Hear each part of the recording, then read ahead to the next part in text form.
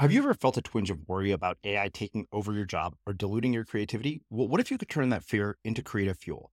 We've just published an amazing new ebook called The 4 Keys to Success in an AI World, and this is more than just a guide. It's a deep exploration into the human skills that AI can't touch, the skills that are essential for standing out and thriving, no matter how much technology evolves. We're talking about real differentiators here, like creativity, emotional intelligence, critical thinking, and much more. Inside, you'll find actionable insights and strategies to develop these skills, whether you're a creative person, a business person, or just simply someone who loves personal development. This isn't a story about tech taking over. It's a story of human creativity thriving alongside AI. Picture this, AI as your creative co-pilot, not just as a tool, but a collaborator that enhances your unique human skills. The 4 Keys ebook will show you exactly how to do that and view AI in a new way that empowers you instead of overshadows you. Transform your creative potential today. Head over to unmistakablecreative.com/4keys. Use the number 4, KEYS. That's unmistakablecreative.com/4keys and download your free copy. I'm Srini Rao, and this is the Unmistakable Creative Podcast, where I speak with creative entrepreneurs, artists, and other insanely interesting people to hear their stories, learn about their molding moments, tipping points, and spectacular takeoffs.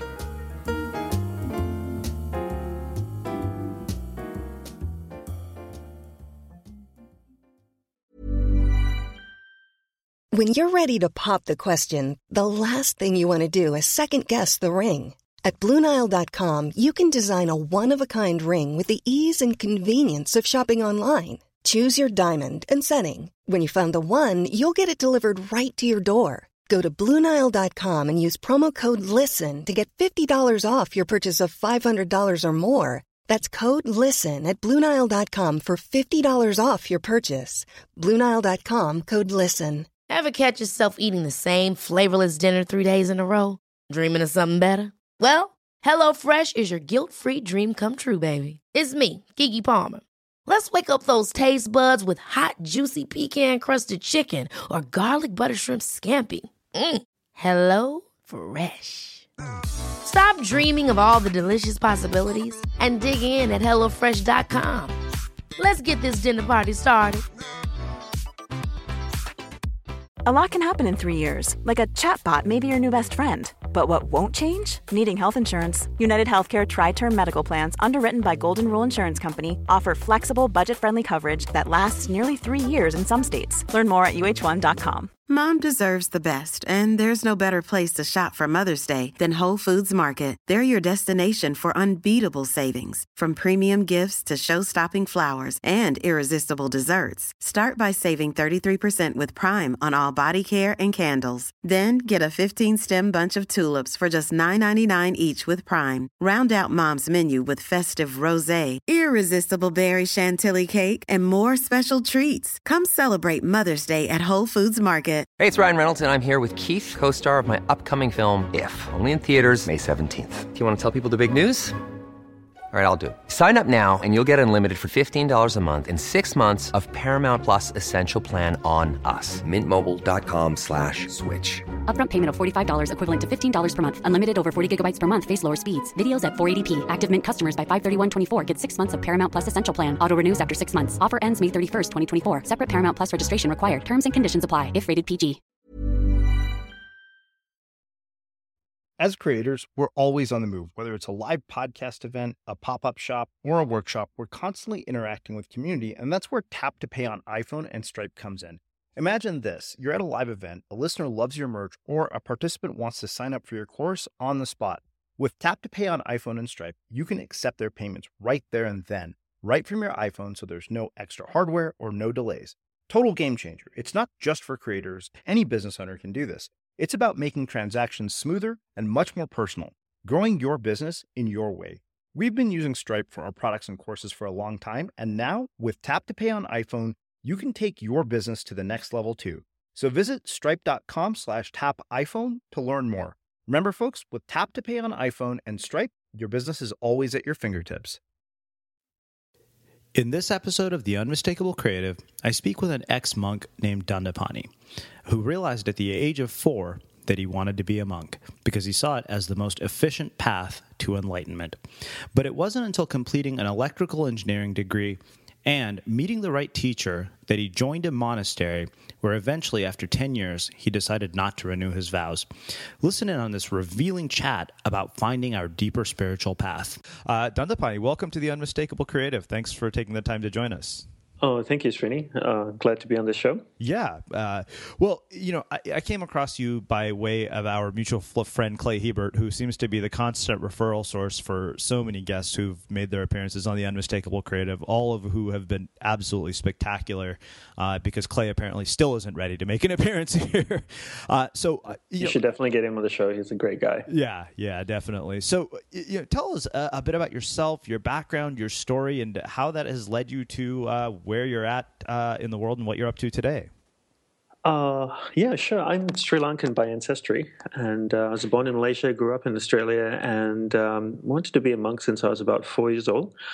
And when I finished high school in Australia, I went into university, did engineering, and graduated from engineering school. And while I was in engineering school, I actually met my guru and decided I'd be a monk in his monastic order. So when I graduated from engineering school, I left Australia and moved to Hawaii, where his monastery was, and lived as a monk there for about 10 years. And then 5 years ago, my vows expired, and instead of moving back to Australia, I moved to the mainland US and spent a few months traveling around for a little while, and then finally ended up in New York City and made it my home.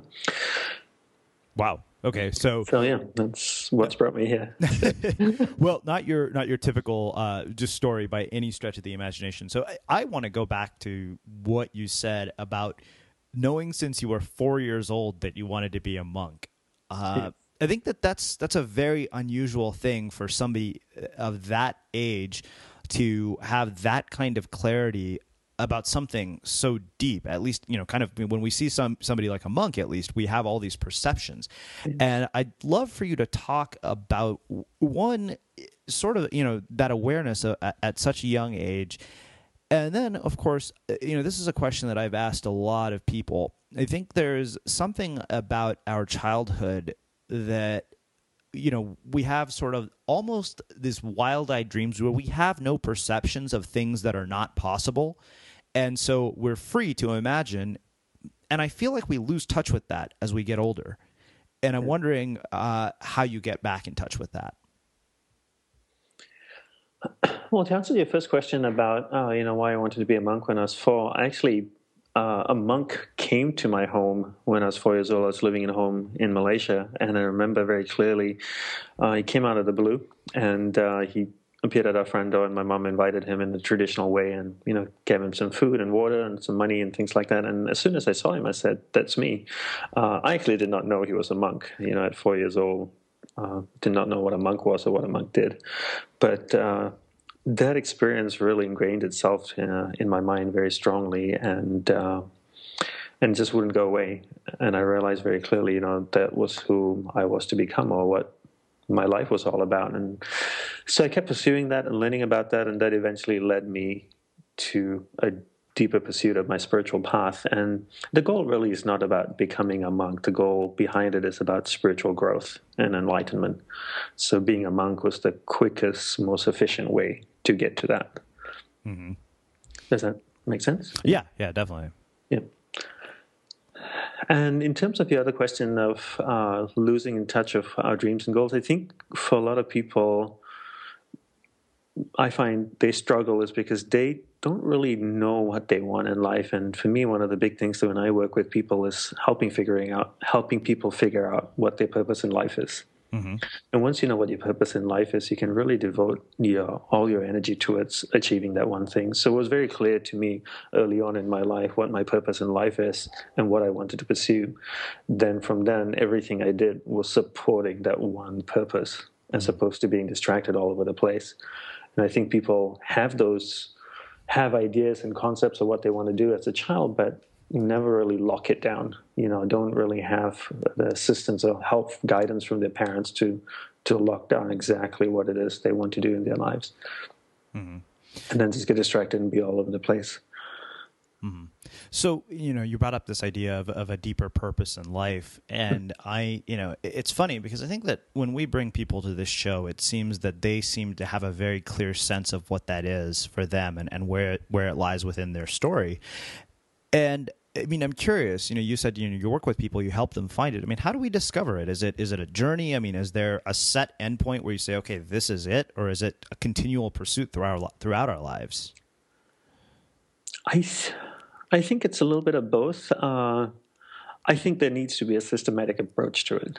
Mm-hmm. A lot of people take a very carefree approach. It's a journey, and I'm trying to figure out as I go, and it's not really a great answer to give for me. In my mind, because that doesn't really take you anywhere. I think like anything else, if you want to do something, you got to sit down and commit to it and figure out a plan and a system and how to get from A to B. Mm-hmm. And if you don't have a procedure, then you're not really going to get there. And you said you started this show 4 years ago, but you had to work out a plan. You can just say, look, you know what, I'm going to have some people come on my show and let's have a conversation for an hour. Mm-hmm. Right? I mean, you had a plan of how am I going to find people, where am I going to find them, what are we going to talk about, what's the style of the show. So the same way in figuring out the purpose of your life, there needs to be a procedure, there needs to be a systematic approach. And so when I work with people, usually when I work with people on this topic, I work in small groups, and we really look at the important aspects of people's life. I help them figure out what are the most important things, important people in their lives. And then from there, we kind of narrow down to what and who makes up their life, mm-hmm. and then go through a process of then figuring out their purpose. Mm-hmm. So, can you expand on what that process looks like? Or is it just vary from person to person? It wouldn't vary from person to person, but I think it would be a little bit challenging to describe it over a show, without getting into too much detail of it. Yeah. Okay. You talked about sort of this deeper pursuit of a spiritual path, and that's a really sort of interesting thread to me. I mean, I'd really love to dive into that in more depth. Sure. And talk about kind of, how you saw that unfolding throughout your life, and maybe where we can start to see it in our lives. Because like you said, I mean, I think that, it's all, the idea of spirituality gets perpetuated almost as sort of new age psychobabble. Right. And it's like, you talked about systematic stuff, but I am very curious, in your own experience throughout your life, seeing the threads for this deeper pursuit. And of course, not everybody, I think, at least to me, in my mind, my search for a deeper pursuit of a spiritual path wouldn't lead me to a monastery or to becoming a monk. So I'm very curious, one, how you saw those threads throughout your life. And of course, what does that mean for those of us who are listening? I would say, yes, I totally agree with you when you say that spirituality nowadays comes across like a lot of new age babble. But I think for people, the first thing to do is really put aside everything you've grown up with, all the religious beliefs and training and teachings that you've had from your parents or your religion. Put all of those aside and truly ask yourself, what is it that you believe and resonate with?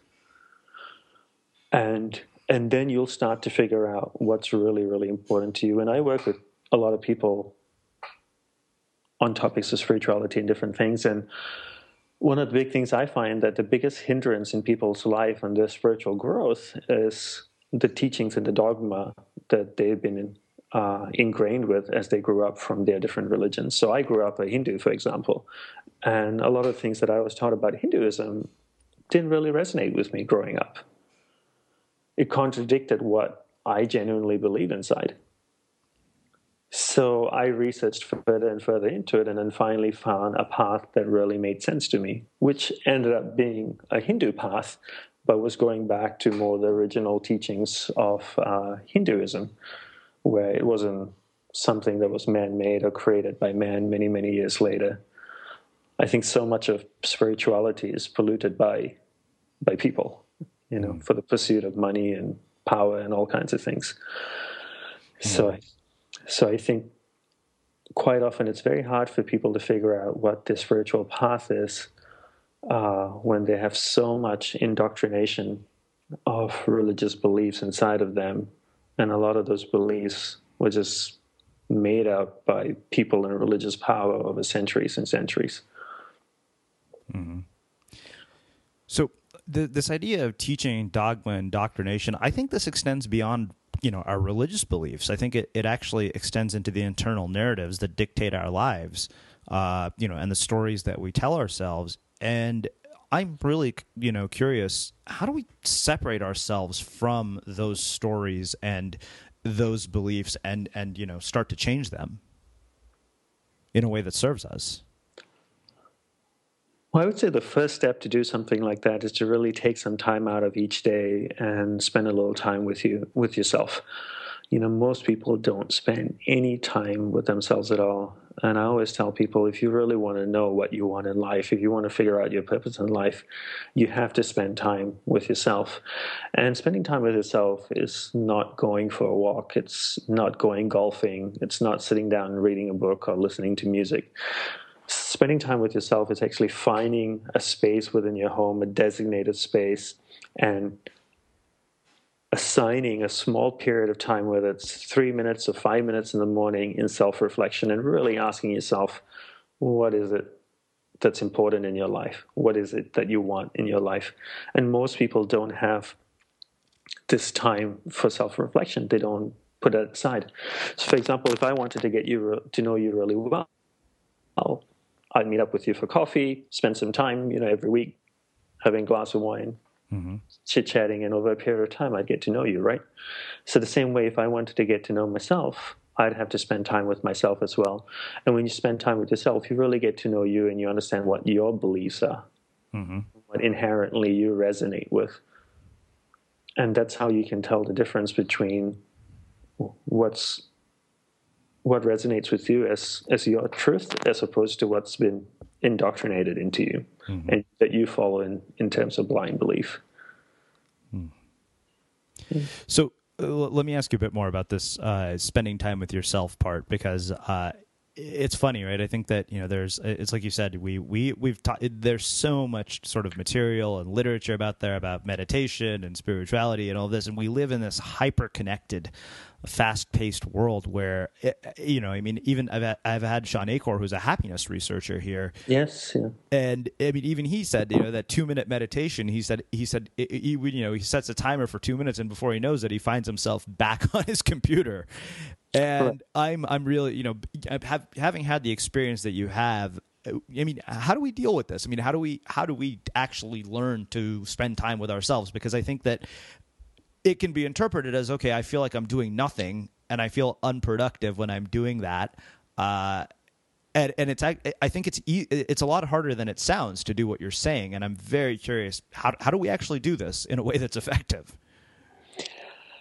The actual spending time with yourself part? Yeah. You asked another question in there as well, which was, why should we do this? Mm-hmm. And to me, the greatest impetus for this is death. When you realize that your life is finite, and I don't believe that life is short, I believe life is finite. When you realize that your life is finite, you want to make the most out of it. The one thing that nobody will ever know is how long they're actually here on this planet for, right? Mm-hmm. You could be 30 years old in pretty good shape, but there's no guarantee that you might live to see your 31st birthday. So once you realize that your time on Earth is finite, you realize that if you do want to live a great life, you need to figure out what it is you want in your life. Mm-hmm. And that's the only way to live a really full, joyous life, by doing the things that you love and by spending the time with people that you love. And then the way to figure that out is to actually spend time with yourself each day, so that you can find out what it is that you truly want and what your capabilities are as well. Mm-hmm. So the way I normally recommend for people to do that is I tell people to designate a space in their home large enough for them to sit either cross-legged on the floor, on a chair in their home somewhere, the same way that you have a bathroom in your house to use for bathroom purposes, a kitchen in your house to cook and eat, living room to hang out. So there should be a space in your home where you designate for self-reflection. And then set a time every morning. And I suggest for people to get into the routine to do this Monday to Friday and spend 1 minute every day from Monday to Friday. Just 1 minute a month. And then after doing it consistently for a month, the second month, add another minute. See, a lot of people come up to me and say, hey, Dandapani, I want to learn how to meditate. I want to sit down 20 minutes a day. And I go like, do you even sit down at all? And they go, no. It's like, there's no way you're going to do 20 minutes. You're going to be able to do 20 minutes for 3 days. And then after that, you're going to fizzle out. So start with 1 minute, because everybody can do 1 minute. And what you're doing is you're training your mind and your body to sit still. Before this process of self-reflection can even take place, you actually need to train the physical body and the mind to sit still. So you sit down for a minute, and then you get up and you go. And the next day you do the same thing again, and you build up slowly from there. I have an entrepreneur friend of mine, actually a client that I coach in Germany, and he's been doing that. And he said to me, even right at the start, I can sit for 15 minutes. And I go like, no, I just want you to sit for 1 minute. And every month, add another minute. And now he's been doing it for about 17, 18 months, and he's up to 17, 18 minutes now a day. But it's the consistently building up over a period of time is what creates the process. So once you're able to sit down and have that process going, then it's a question of by beginning the early stages, to start by having a dialogue with yourself and asking yourself, are you happy? Do you have what you want? What is it that you truly want in your life? And the process begins from there. And then obviously, we can get into more detail of how to go about it in a very systematic way. But those would be the initial steps. Okay. Well, I'd love to dig into more detail. I mean, I do have some more questions, but if we do have more detail to go about it in a systematic way, I'm sure people want to hear about that. So let's do that if it's something we can actually fit into, our conversation. Yeah, so I would say, for your listeners, what I would suggest is create a practice. First, designate a place in your home. And in this place, you don't listen to podcasts, not even to Srini's show, any music, nothing at all. Nothing at all. It's just you and you alone, okay? Because as soon as you're doing something else, you're doing something else. You're not spending time with you. So you're sitting down on the floor, cross-legged, and this is your place for self-reflection. Monday to Friday, spend 1 minute each day. Do this for 1 month. The second month, add another minute. I would say in the first 30 seconds of sitting down, breathe deeply. Just breathe diaphragmatically for about 30 seconds. When you start to regulate your breath and control your breathing, you start to control the processes of your mind and slow it down. In a simplified way, I could say you start to take control over your mind by controlling your breath. And then the second 30 seconds, what you should do is ask yourself, have a conversation with yourself. And I always tell people the way to go about it is, if you met somebody at a party that you really liked and you wanted to get to know them better, what would you do? You set an appointment, a date, and a place to meet them again, right? And then when you meet them again, what happens at that conversation, at that meeting? You have a conversation, right? In the same way you would have a conversation with that person by asking them about themselves, where are they from, how are they feeling, what are their dreams, what do they want in life. Have that same conversation with them, with yourself. Truly get to know you. And once you start having that dialogue with you, you'll start to see all the good things about yourself and all the not so good things about yourself. And what I would recommend people to do is start making a list of those things. Actually physically write them down on a piece of paper. And once you start writing them down on a piece of paper, it becomes very clear to you what are the areas in your life you need to work on and what are the areas of your life you need to pursue. And from the things that you want to pursue, you can then harness them or combine them to simplify them to the most important things in life. I think that the most important thing people can realize that is life is finite. There's only a limited amount of time that you're here on this planet, and you can't do everything. So what you need to do is figure out what are the most important things that you want to do in life. And the other thing that's also important to realize is that there's only a finite amount of energy that you have each day. And that finite amount of energy then needs to be invested into people and things that truly matter to you. So that time of self-reflection is really for you to start beginning the process of figuring out who and what is important in your life. And then you take that finite amount of energy that you have each day and invest it into those people and those things. And when you pour energy into something, those things grow. Mm-hmm. Okay, awesome. So one other question around this, and then I want to shift gears a little bit. I mean, so you've worked with people and they've done this process. I mean, what have they seen as the byproducts in their lives? Because I think that's going to be one of the questions that immediately comes up. I mean, have you seen sort of positive changes, and what have they been for people? Yes, I definitely have seen positive changes in people's life. The changes usually result in pretty drastic changes, I should say, Srini. People have gone all the way to. Here's one example. I worked with an entrepreneur in Australia, New Zealand area, and he has 2 daughters, and he has about 3 businesses that he really focused on, and that he owns and he works with to grow, and he's really driven to grow his businesses.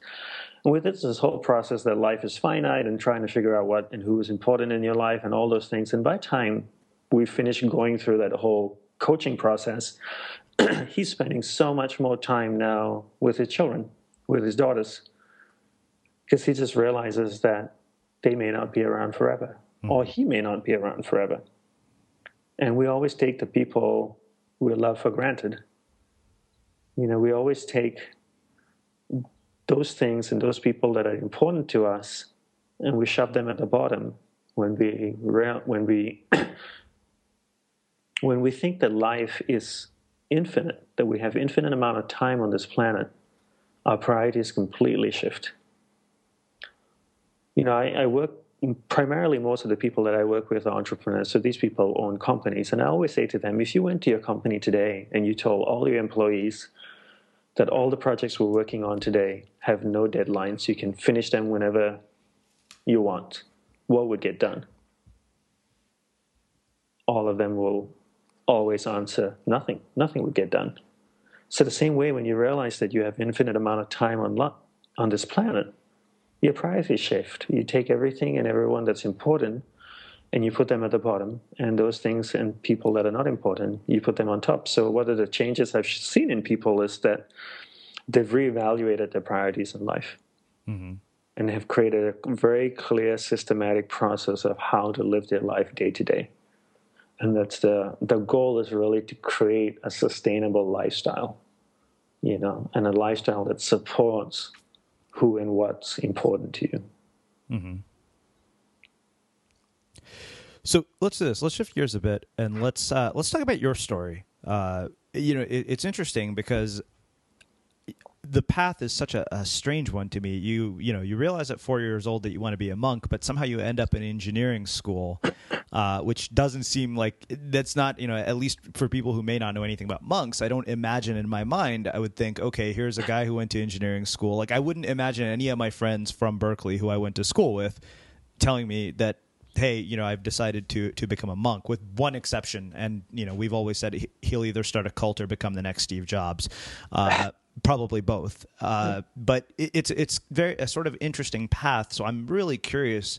What is your, what your experience in university is like that leads to the conclusion and, meeting a guru that, sends you into a monastery? I mean, what goes on in your life and what is happening at that point in your story, in your life, that leads you down that path? Well, I always wanted to be monks. Well, ever since I was about 4 years old or so. And so that was always my goal. But what I really wanted was to find a teacher that could train me. And I met many wonderful teachers along the way. And they all said wonderful, uplifting things, but I found that a lot of what they said was not practically applicable in my everyday life. Mm-hmm. So I kept searching for a teacher, and I didn't meet my teacher till I was in my second year of engineering school. And it was one of many teachers that I met, or many teachers that were traveling that I met. And when I met him and heard what he had to say, I was really impressed, because for the first time I met somebody who shared with me a different perspective of spirituality, a different perspective of sharing tools that were practical, that were simple, that were applicable in my life. And he was a monk, and he had a monastery in Hawaii. And I said, you know what? I'll join his monastery and be a monk in his order. So unfortunately, he did not want me to leave my engineering degree, so I had to go through another gruesome few more years of engineering school. And as soon as I knew I passed my last exam, I didn't even wait for my graduation. I jumped on a plane and flew to Hawaii to join his monastic order. So I obviously would have become a monk much sooner had I met my teacher sooner. I just happened to meet him when I was in engineering school. That's all. One size fits all seemed like a good idea for clothes. Nice dress. It's a T-shirt. Until you tried it on. Same goes for your healthcare. That's why United Healthcare offers a variety of flexible, budget-friendly coverage for medical, vision, dental, and more. So whether you're between jobs, coming off a parent's plan, or even missed open enrollment, you can find the plan that fits you best. Find out more about United Healthcare coverage at uh1.com. That's uh1.com. If you're looking for plump lips that last, you need to know about Juvederm lip fillers. With Juvederm Volbella XC and Juvederm Ultra XC, your lip look, whether it's subtle or bold, can last up to 1 full year with optimal treatment and no additional maintenance. Find a licensed specialist and see if it's right for you at Juvederm.com today. That's JUVEDERM.com. Add fullness to lips in adults over 21 with Juvederm Volbella XC or Juvederm Ultra XC. Do not use if you have severe allergies or a history of severe allergic reactions, or if you're allergic to lidocaine or the proteins used in Juvederm. Tell your doctor if you have a history of scarring or taking medicines that decrease the body's immune response or that can prolong bleeding. Common side effects include injection site redness, swelling, pain, tenderness, firmness, lumps, bumps, bruising, discoloration, or itching. As with all fillers, there's a rare risk of unintentional injection into a blood vessel, which can cause vision abnormalities, blindness, stroke, temporary scabs, or scarring. For full, important safety information, visit Juvederm.com. Hey, it's Paige DeSorbo from Giggly Squad. High quality fashion without the price tag. Say hello to Quince. I'm snagging high-end essentials like cozy cashmere sweaters, sleek leather jackets, fine jewelry, and so much more. With Quince being 50 to 80% less than similar brands. And they partner with factories that prioritize safe, ethical, and responsible manufacturing. I love that. Luxury quality within reach. Go to quince.com/style to get free shipping and 365-day returns on your next order. Quince.com/style. Ever catch yourself eating the same flavorless dinner 3 days in a row? Dreaming of something better? Well, HelloFresh is your guilt-free dream come true, baby. It's me, Keke Palmer. Let's wake up those taste buds with hot, juicy pecan-crusted chicken or garlic butter shrimp scampi. Hello Fresh. Stop dreaming of all the delicious possibilities and dig in at HelloFresh.com. Let's get this dinner party started.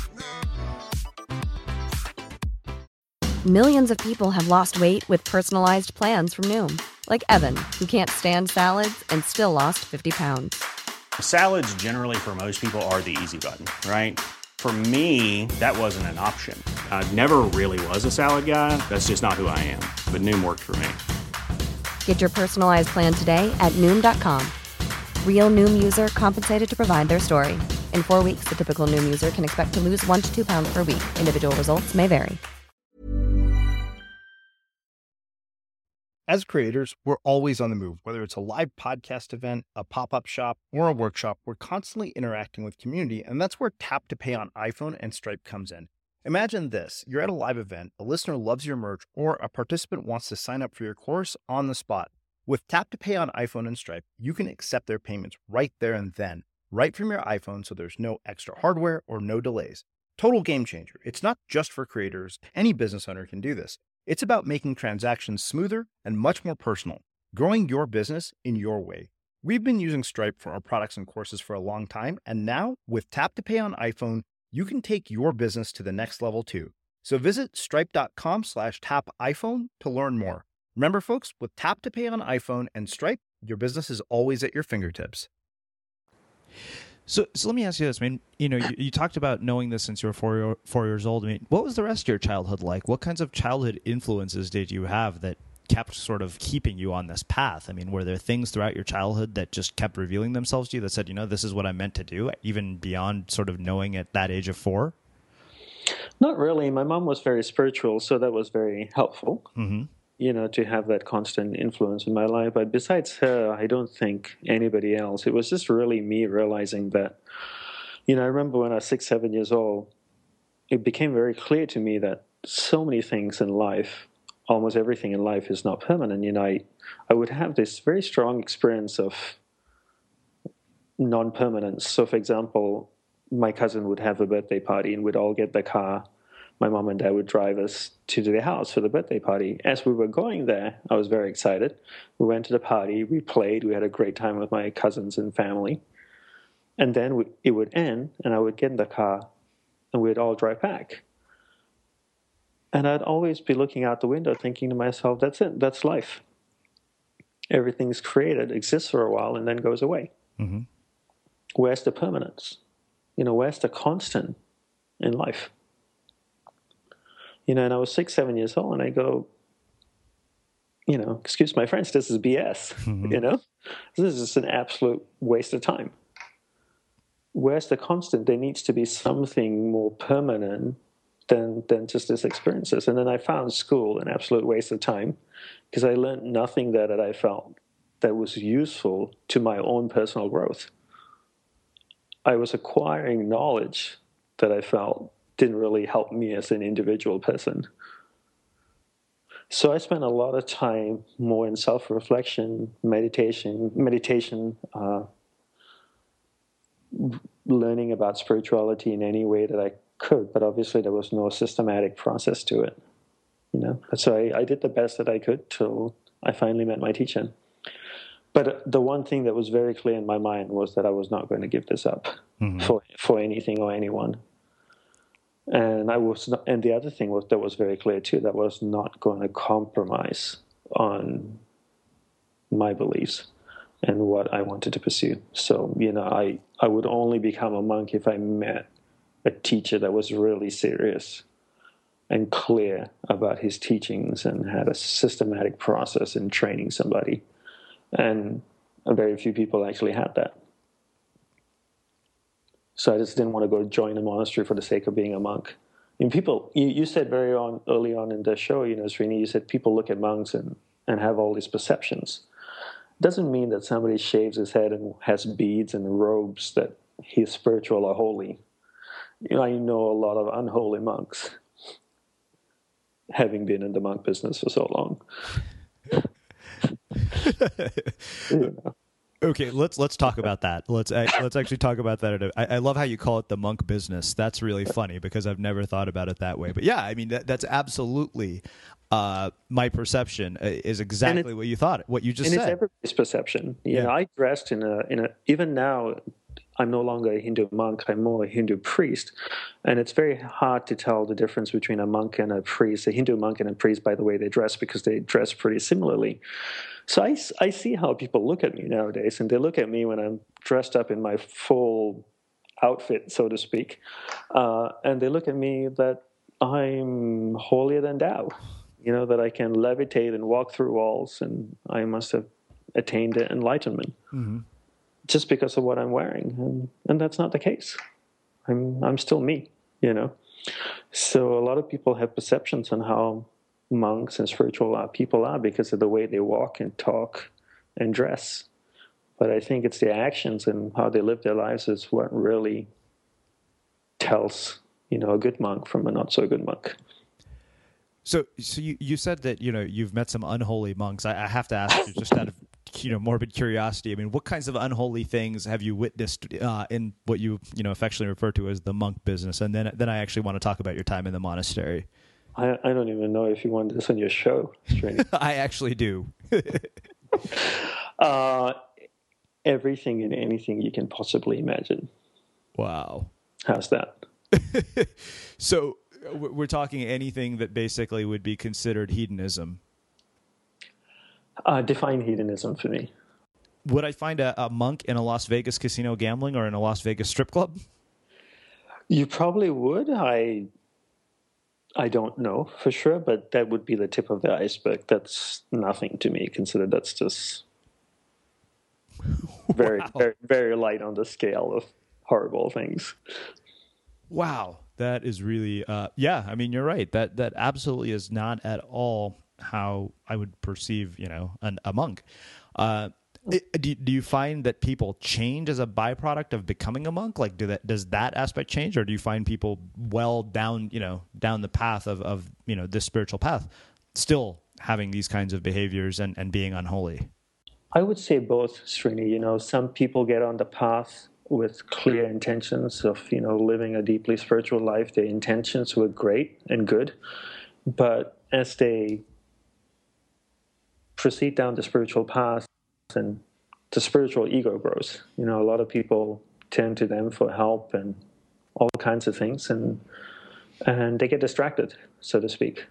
I always believe very strongly that the religious business or the spiritual business is the most powerful business you can be in. The amount of people that you can influence will reach into the millions, into the billions of people.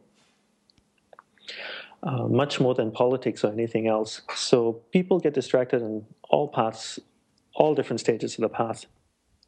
And some people willingly go into that with that intention, knowing that with that power behind them, or the power of God, that they can influence many people for their own negative purposes. Mm-hmm. And it's interesting, people in the finance world will know the good finance people and the not so good finance people, right?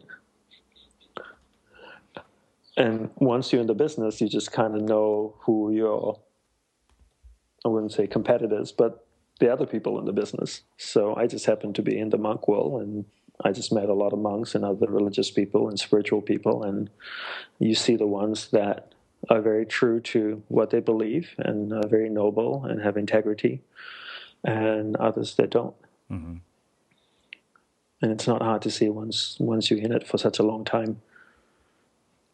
Wow. But this exists everywhere, right? Sure. It's yeah. not only limited to the monk world. Yeah. It's in business, it's in families, it's in everything. Yeah, no doubt. Yeah. Well, you know what? There's something else that you brought up. You just said, and I think this will make a perfect setup to talk about your time in the monastery. I mean, you brought up the stages of the path, and I really would love to talk in more depth about the stages of the path and kind of what it looked like for you, and your time in the monastery, because I think first we have our perceptions of monks, which clearly are off based on everything you're telling me, and I'm guessing that. And I don't mean to put it out there. No, not at all. I mean, I'm very glad, because it's revealing, and this is what I like about the stories like this, is that they are shedding light on something that we don't normally see. And I'm curious. I mean, is the time in a monastery? I mean, we must have misperceptions about that too. So I'm very curious about your time there, and what you refer to as the stages of the path. Yes, and just to quickly go back on what we were talking about, just to wrap up that topic, I would just say also, just for your listeners, the way to really identify a monk is just to really look at a person's actions and how they live their lives. More than what they say or what they put out there. It's really in how they live their lives and who they surround themselves with. Mm-hmm. And I think that's a real key indicator of what a person is like. I remember asking my guru one day, we were traveling somewhere, we went to a big event, and there was a very famous guru that was also at that event, who I had known since I was a childhood. I've known of, I've never met him, but read many great things about him. But when we were at that event, something just didn't feel right about him. And I was a little bit strange with how I was reacting. So that night I asked my guru a very simple question. I asked him, how do you tell the difference between a good guru and a not so good guru? I don't want to say bad guru, not so good guru. And he said, he gave a really wise answer. He said, by looking at the people that surround him, the immediate people that surround him. If the people that immediately surround him are people that you want to be with, you want to spend time with, they're uplifting to you, then the teacher must be that way too. But if the people that surround him immediately are not people you want to spend time with, people that you feel very uncomfortable with, then something is not right. Mm-hmm. And I thought that was a really wise answer. And I've always used that as a measuring stick. Wow. So, because there's so many people out there selling all kinds of stuff, right? Mm-hmm. And it's so easy to get caught up in these things when you're in a part in your life or place in your life where you're really seeking for spirituality or meaning to life or something like that. And everybody goes through that, so it's so easy then to just get sold into a program or a path or this or that. But one should really test one's teacher before one takes him or her on as a teacher. I love that. Yeah. So going back to the path, the spiritual path, in Hinduism, since I'm a Hindu, I can only tell from my perspective of it, there are two paths. There's one path for the monks and there's one path for the householder. And for the householder means someone who's married and has a family. So the monk path is quite different, and the householder path has 4 stages. The first 24 years of your life is the stage of learning and growing, which is 0 to 24 years old. And then from 24 to 48, it's the part of creating a family and establishing yourself as well in terms of business or work, financially, family, and things like that. And then 48 to 72 is the stage of an elder in the community. So you've had 48 years of learning and experience of raising a family and work and business. And then from 48 to 72, you spend that time in giving back to the community. You share your experiences, your knowledge, and you help people along the way. And then after 72, it is encouraged for a person to completely turn inward in their spiritual pursuit. So you slowly start to let go of the world. You stop getting involved in many things, and you spend all your energy in your deeper inner spiritual pursuits at that point. Mm-hmm. And then obviously within each one of those stages, there are things to do as well. And for the monk, again, every monastery is different, every tradition is different. In our tradition, the goal was always self-realization or enlightenment, and that was our pursuit. And then we were trained in the monastery on how to work towards that. Mm-hmm. So let's talk more about this idea of self-realization and enlightenment, because I think the search for enlightenment is that's what we're all searching for, isn't it? We're always thinking that that's the answer to all our prayers. The answer to all our problems is, okay, I want to become this enlightened person. I don't think everybody is, Srini. Maybe. I don't know. I mean, the people I talk to, I guess I talk to a lot of, I jokingly say I talk to a lot of hippies. That's a great pursuit. Yeah. It's I mean, a lot of the people on this show, really a large part of their journey is a spiritual path. I mean, if we look at sort of the threads, I mean, it's funny because I can find commonalities between you and our friend Joe Loya, who robbed 30 banks. You went to a monastery, he went to prison, but still there's a similarity there. And if you ask him, he will talk about spirituality. So, a couple of things around that. You talked about sort of, the search for enlightenment. I mean, what does your time in a monastery look like? I mean, what do you do on a day-to-day basis, and what does this search for enlightenment look like? And you talk to me about those 10 years. Well, my guru had a very different approach than most people, which is what I really loved about him. He looked at the whole day and everything you do throughout the day as acts towards reaching towards enlightenment. So he brought all the tools and teachings into one's everyday life. So in the monastery, we all woke up at different times in the morning. I usually woke up at 4 a.m., between 4 and 4:15 in the morning. But we all the monks had to be in the temple by 5:30 in the morning. So from 5:30 to 6 a.m., we were at a religious ceremony in the temple. And then from 6 a.m. to 7 a.m., we meditated together as a group. And most people are quite surprised that we only meditated 1 hour a day. Most people think that monks meditate all day long. You know? And that's something that I get all the time. And my teacher believed in quality as opposed to quantity. 1 hour of really good, solid meditation is better than 8 hours of just sitting there complaining about how much your knee's hurting. Mm-hmm. And then from 7 to 7:30, we all exercise. We had to exercise half an hour a day, all the monks. And then we had breakfast. And then the monastery was divided. The monks were divided into 5 groups. And when I was living there, we had about somewhere close to about 26 monks. And we had 5 different departments in the monastery. One department, oh, by the way, I should also say that every person that came to the monastery to be a monk got a set of robes, a set of beads, and a MacBook Pro laptop to work with. And that was the standard issue for monks. And we were all actually trained how to use a Mac, and we were pretty savvy on it. Uh-huh. And so at 8 o'clock, we would all go into our different departments. One group of monks looked after the publishing, so they did desktop publishing. They worked on InDesign and Photoshop and Illustrator, and we produced a quarterly magazine called Hinduism Today. And I still believe the monastery has the largest website in the state of Hawaii. So the monks, we learned to program in HTML and CSS and JavaScript. And we built websites where we put all the teachings online. The monastery also blogged. We're probably one of the first bloggers in the world.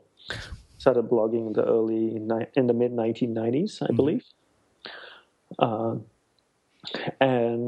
And then one group of monks took care of the finance. They looked after the endowments, the investments, paying the bills.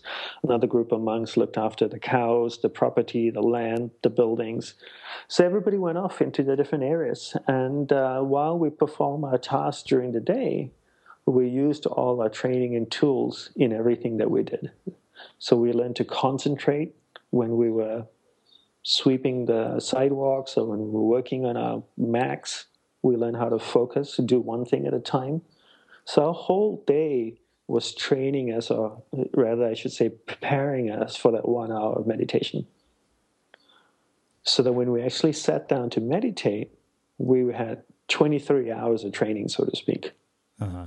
Or preparation. And then that 1 hour was extremely intense. Whereas a lot of people take a different approach to meditation and they say, I'm going to sit down for 5 minutes and meditate, and then the rest of the day I'm going to be Zen. It doesn't work that way. Right. I always ask people, what are you doing the remaining 23 hours and 55 minutes? Uh-huh. That to me is more important. When people come up to me, because, I'm all dressed up like a monk and stuff, so people like to come up and tell me, oh, I meditate 10 minutes a day. I'll go like, that's wonderful. What do you do the remaining 23 hours and 50 minutes? Because that's what shapes who you are. Yeah. And so for the monastery, a lot of our training was taking the tools that we learn and implementing it into everything that we do throughout the day, in preparation for us to meditate. And then during the meditation, we would meditate very deeply and went through a systematic process to go deeper and deeper within ourselves. Wow. So I love this. This has actually been probably the most hilarious and funny part of our conversation because I love how, you mentioned, standard issue or robes, beads, and a MacBook Pro. Because now I'm thinking, wow, I'm like, so it runs like a normal business does. It totally does. It totally did. We, monks wanted to buy something, like you needed to get another mouse because the mouse died or something. We had to submit a purchase order. And yeah, no, it really ran like a business. Our guru was probably one of the most amazing entrepreneurs I've ever met in my life. He just happened to be a monk. Wow. Yeah. So let's talk about this. I'm curious, you left after 10 years. One, I'm curious, are there people who don't make it or don't hack it? Like they come there and they're like, okay, you know what, this is just not for me. I'm out of here. Like what is, and of course, like what does that end up looking like? And then I want to talk about your decision not to renew your vows and we'll start wrapping things up. Okay. So the monastery is quite tough. Obviously when you join the monastery, it's very traditional Hindu monastery, so only men under vows could live in there. So you're celibate the entire time. That usually kills people. And so most people don't even want to, people come to try out and usually stay 6 months and then leave. and in the first year, you're not even a monk. You come as a trainee, right? And most people don't make it past that. And I would say anybody staying past 1 or 2 years or 3 years usually will stay a long time. And if they leave after that, they have a very clear reason for leaving. Mm-hmm. So that's the answer to the first question. The second one, so our vows last in periods of 2 years, and every 2 years we renew them. And so after 10 years, I decided not to renew my vows, and I decided to leave. Mm-hmm.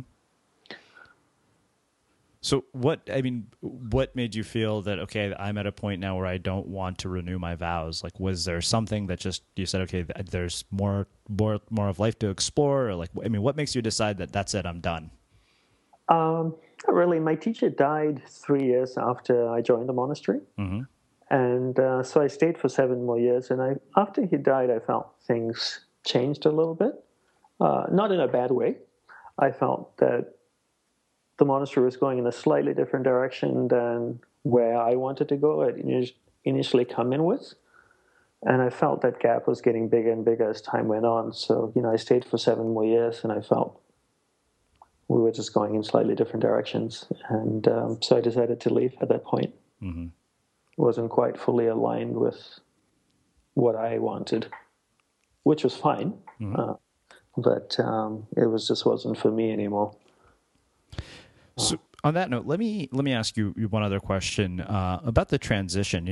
We had a friend here by the name of Meg Warden who spent 2 years in a federal prison for selling ecstasy. And one of the things that she talked about was how coming out of prison was actually much harder than going in because there's an entire process of reintegration that occurs. And I'm really curious, in your own experience as somebody who's spent that much time in a monastery, what is the reintegration experience into a normal life looked like for you? And what are the challenges that have come with it? What are the things that you didn't expect? And what does it look like today when you look back at all of this? So I've never been to prison, so I don't know what. But I would say the difference here, I can only imagine and assume that in the monastery, you get trained with so many different tools and you really get to know yourself. So when you actually come out, you're a completely different person, I should say, than when you went in. You're so much more trained to work with yourself and to work with life than when you first went in. So you're coming out with an advantage as opposed to a disadvantage. And so for long-serving monks, there's a severance package. And when I left the monastery, because when I went in, I literally could not take anything with me. I had to give away all my money, all my belongings, my clothes, everything. So I literally had nothing. So when I left, I had my 2 sets of robes, my beads. They gave me a MacBook Pro to use and $1,000 cash, and that's all I had with me. Mm-hmm. And they normally buy you a ticket. So back home, and my home was in Western Australia, in Perth.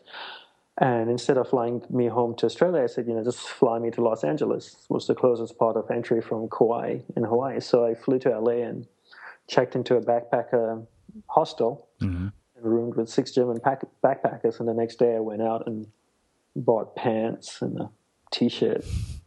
Got an email address, opened a bank account, and just basic things that everybody has. Mm-hmm. And one of my goals was that I did not want to borrow money from anyone, from family or anybody. And I just said, I'm going to take everything that I've learned, put it into practice, and create the life that I want to create. So that's where I started. Mm-hmm. I started by going out and buying a pair of pants first. So that has led you now to doing, it sounds to me, really the work that you do is really, you're like a spiritual coach for entrepreneurs, is the sense that I'm getting. Yes, I help, I primarily work with entrepreneurs, and I help them to get to know themselves and understand themselves better. Mm-hmm. I always tell them that they are the greatest tool that they have. Wow. And entrepreneurs are always really interested in finding the next great tool, right? The next great software, the next great technique or something. And I always tell them the greatest tool that they have is right there in the mirror. And they just don't know how to use it. I'll give you an example, Srini. I love taking photographs and I love playing with Photoshop and Adobe Lightroom and stuff. And I remember when Lightroom first came out and I downloaded the software and I put my photos in there and started playing with it. And after 3 hours, I got absolutely nowhere. So I went on lynda.com, downloaded the tutorial and watched it for 7 hours on how to use Lightroom. And after that, I became so much more efficient of Lightroom because I know actually how to use the software now. And I can do so much more with it. So the same way I always tell entrepreneurs, if you really spent the time to get to know yourself, you would be amazed what you would discover your capabilities are that you just don't know or not aware of. Mm-hmm. And that's what I help them discover. I help them to discover them themselves. And the better you know yourself, the more you can do with it. It's like the more you know Photoshop, the more you can do with it, right? Yeah. Yeah. So the same way, the more you know yourself, the more you can do with you. I love that. I think it just makes a really fitting sort of closing to our conversation. So, I want to ask you one final question, which sure. I've closed all our interviews with, for quite some time now, because our show is called The Unmistakable Creative, and we live in one of the noisiest times in history. And the question for me is, what in your mind makes somebody or something or, somebody's story unmistakable?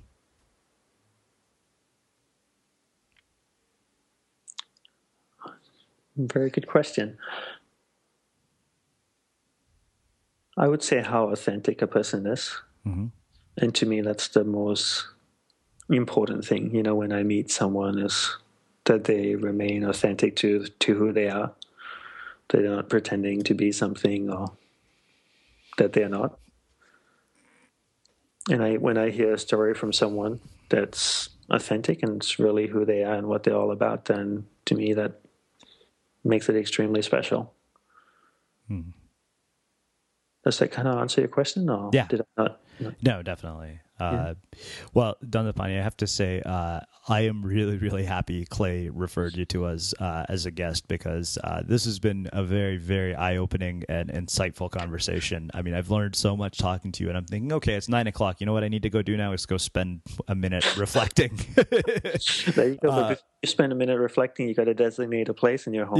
Yeah, definitely. I mean, this has been such an insightful, eye-opening look, and just entertaining and just a lot of fun. I really appreciate you taking the time to come and join us and share your story and your insights with our listeners here at The Unmistakable Creative.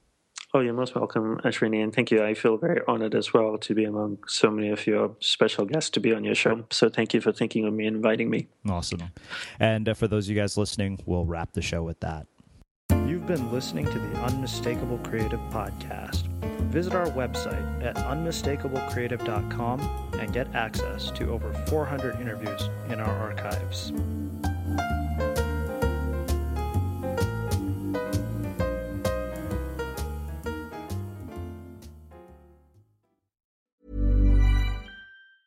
Ever catch yourself eating the same flavorless dinner 3 days in a row? Dreaming of something better? Well, HelloFresh is your guilt-free dream come true, baby. It's me, Keke Palmer. Let's wake up those taste buds with hot, juicy pecan-crusted chicken or garlic butter shrimp scampi. Hello Fresh. Stop dreaming of all the delicious possibilities and dig in at HelloFresh.com. Let's get this dinner party started. Planning for your next trip? Elevate your travel style with Quince. Quince has all the jet-setting essentials you'll want for your next getaway, like European linen, premium luggage options, buttery soft Italian leather bags, and so much more. And is all priced at 50 to 80% less than similar brands. Plus, Quince only works with factories that use safe and ethical manufacturing practices. Pack your bags with high-quality essentials you'll be wearing for vacations to come with Quince. Go to quince.com/pack for free shipping and 365-day returns. Mom deserves the best, and there's no better place to shop for Mother's Day than Whole Foods Market. They're your destination for unbeatable savings, from premium gifts to show-stopping flowers and irresistible desserts. Start by saving 33% with Prime on all body care and candles. Then get a 15-stem bunch of tulips for just $9.99 each with Prime. Round out Mom's menu with festive rosé, irresistible berry chantilly cake, and more special treats. Come celebrate Mother's Day at Whole Foods Market.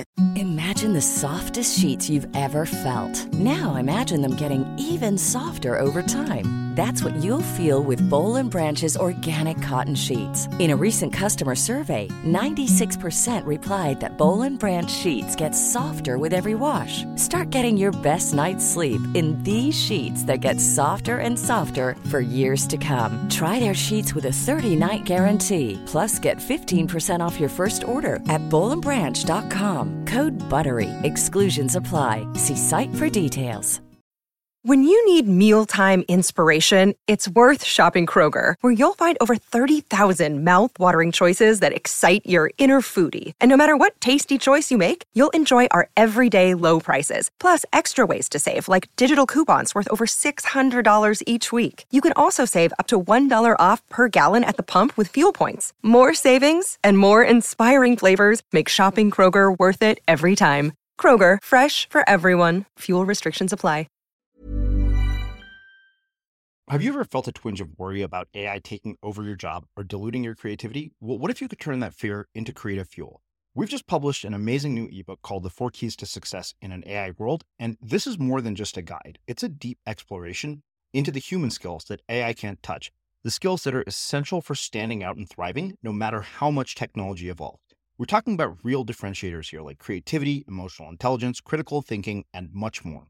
Inside, you'll find actionable insights and strategies to develop these skills, whether you're a creative person, a business person, or just simply someone who loves personal development. This isn't a story about tech taking over. It's a story of human creativity thriving alongside AI. Picture this, AI as your creative co-pilot, not just as a tool, but a collaborator that enhances your unique human skills. The 4 Keys ebook will show you exactly how to do that and view AI in a new way that empowers you instead of overshadows you. Transform your creative potential today. Head over to unmistakablecreative.com/4keys. Use the number 4, KEYS. That's unmistakablecreative.com/4keys and download your free copy.